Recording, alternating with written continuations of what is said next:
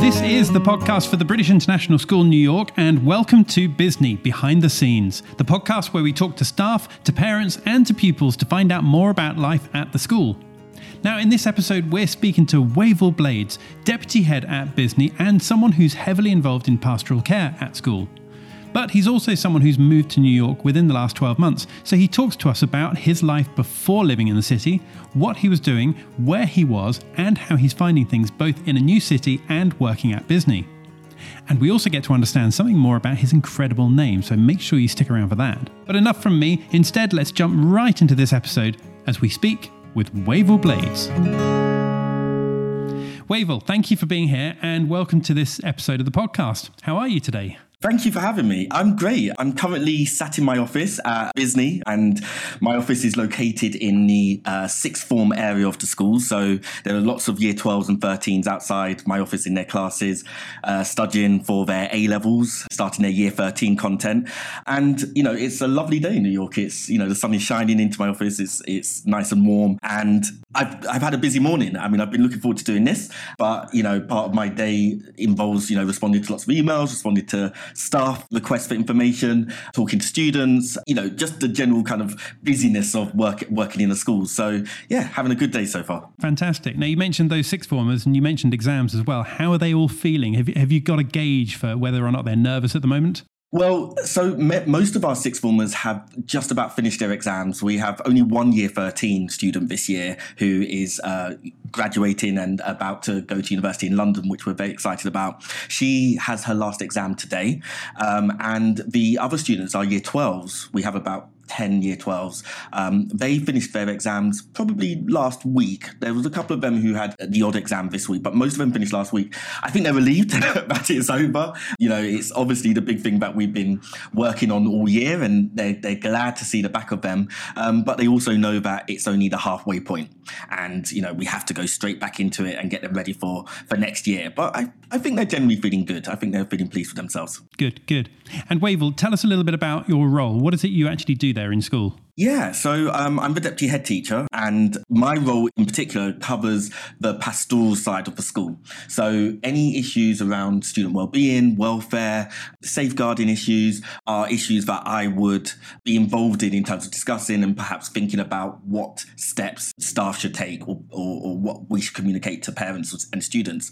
I work specifically with the secondary school. We're an all-through school, as I'm sure you're aware, but I mainly work with the older students, so the 11 to 18-year-olds, and look out for their well-being. I also teach history as well. So I teach history to year 10 and year 12. So so I really enjoy that side of my role too. Fantastic. Now, tell me just briefly why it is that you love history. So I'm presuming that you love history and that you studied history. But what is it about history that appeals to you so much? So I really enjoyed history when I was in school myself. I really enjoyed learning about the past, learning about how events that happened so long ago influence things that are happening today, and finding those patterns and trying to explain why things happen the way they did. I like sharing that with students. I like the students themselves making the same connections and having that kind of aha moment where they can understand something about the political situation today by referring to events that they've studied in the past.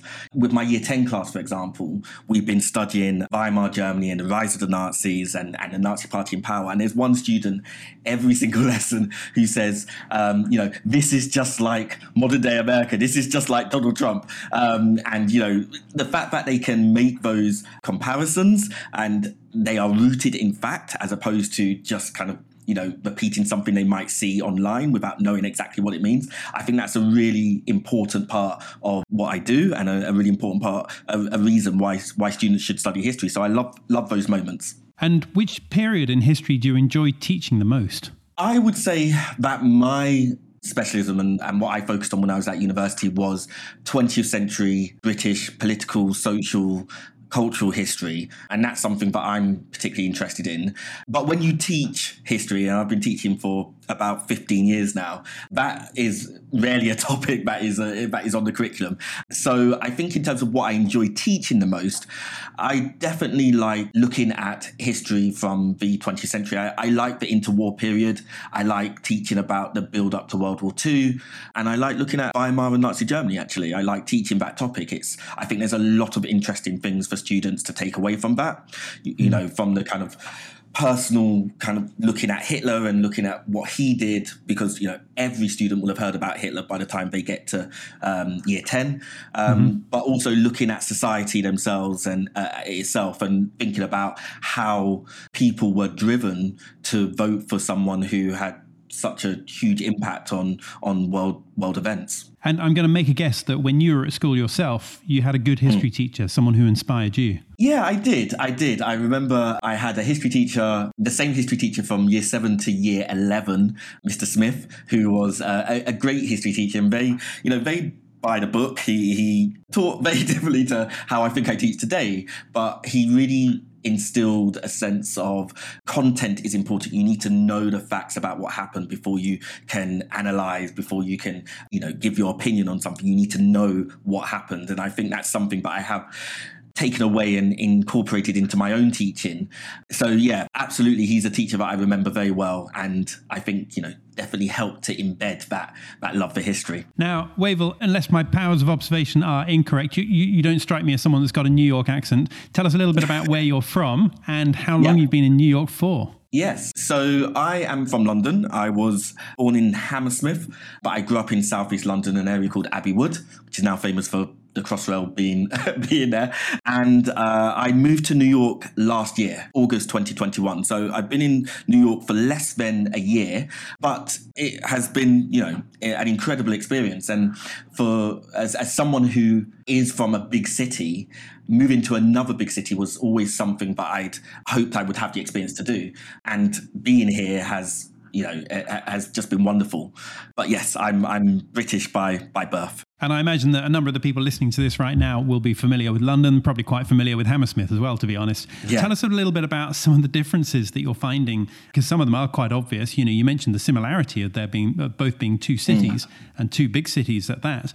But what are some of the big differences that you're experiencing between London and New York? Yeah, I mean, when I first got here, the actual kind of geography of the city is something which, you know, I think lots of people who are new to the city have to get used to.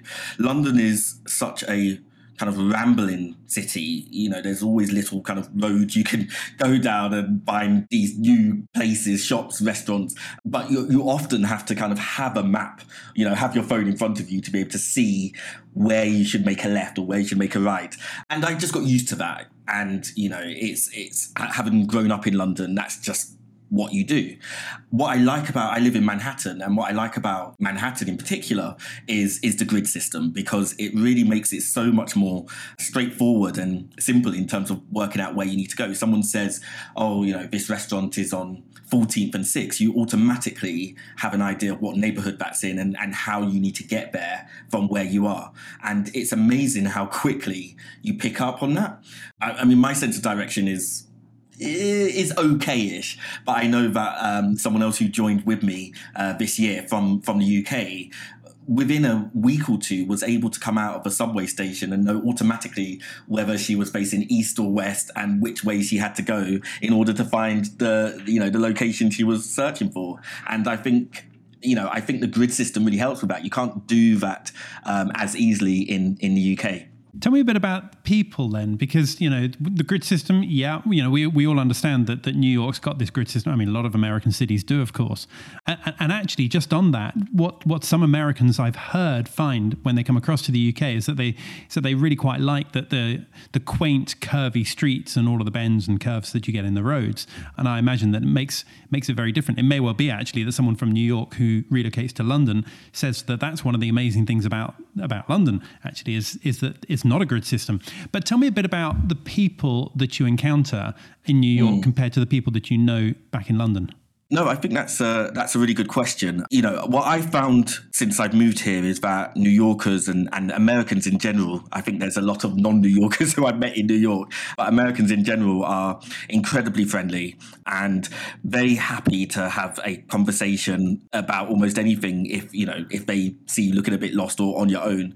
And that is a big difference, I would say, to the UK and to London. You know, and I am like this myself. I'm very much used to the whole kind of, you sit on the tube and you don't make eye contact and you don't talk to anyone, and that's just the way that life is, and everyone understands that. Whereas here, there is a bit more, I guess, people happy to make conversation even if they don't know you, and it's friendly and non-threatening, and I think that's one of the biggest kind of differences that I had to get used to living here. But more generally, I guess what I notice about the people here is that New York is a city full of many people who are looking to experience something different. And there are a lot of transplants who are here. There are people from all over the world who have come to New York to work or to live or just for a new opportunity.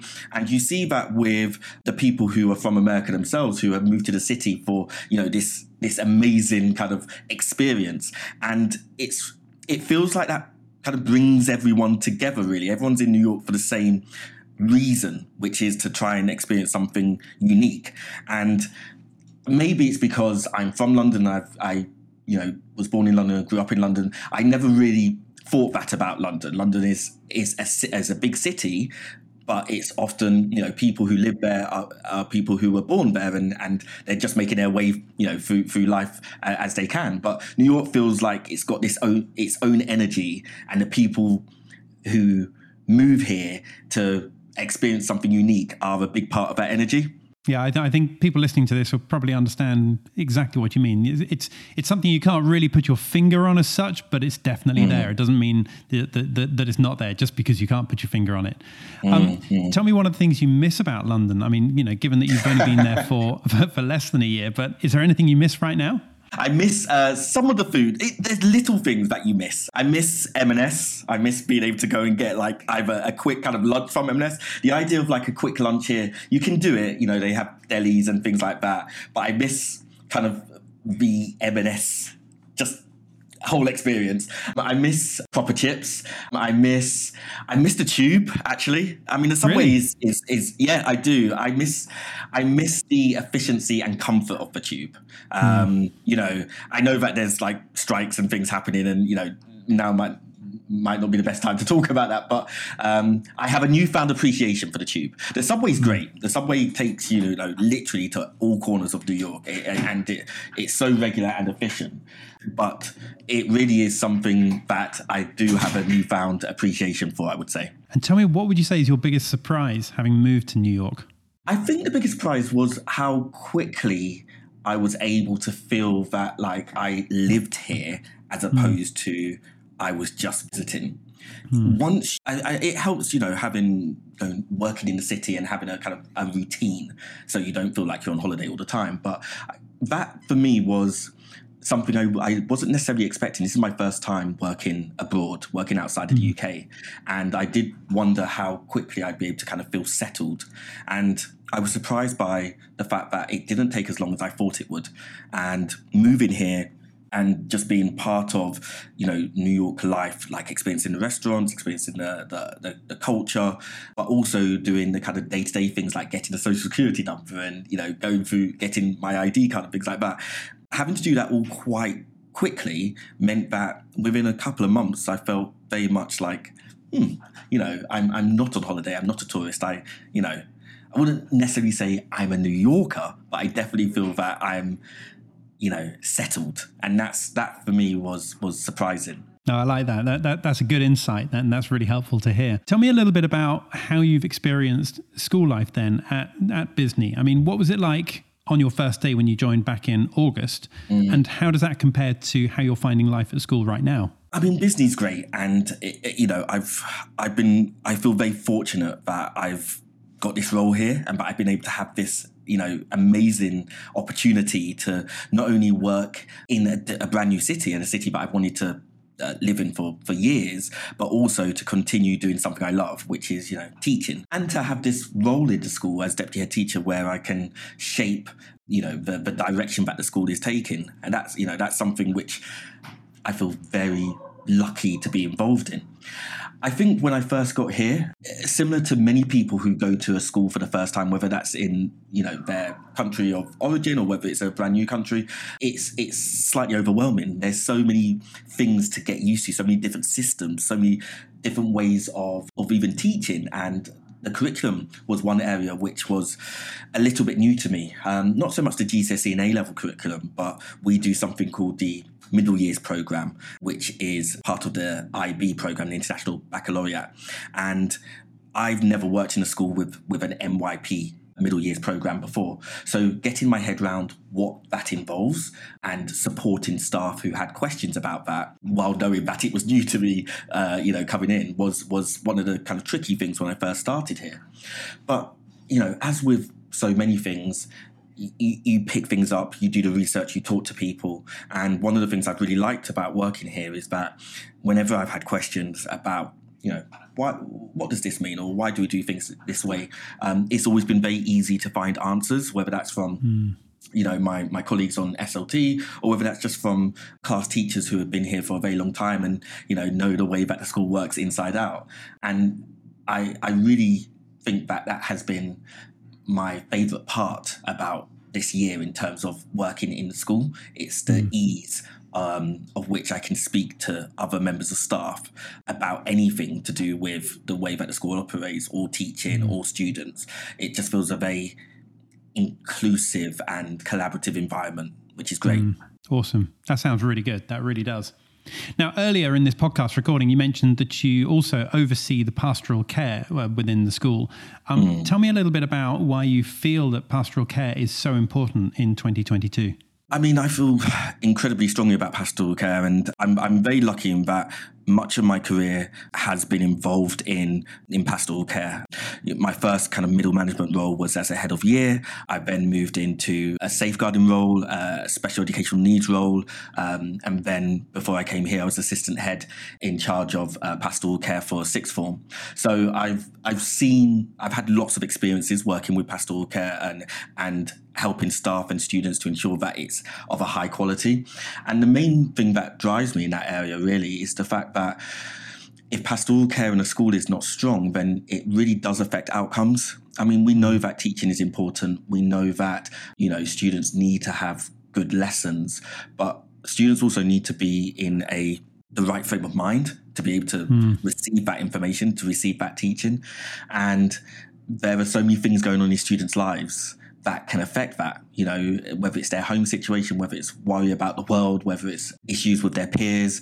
And sometimes I think it's easy to forget that those issues, which might seem, for a teacher who only sees a student once or twice a week, it might not seem that important. Well, actually, for that student, that is impacting their day, and it doesn't matter who they're in front of. That's what's on their mind, and that's what could be a barrier for progress.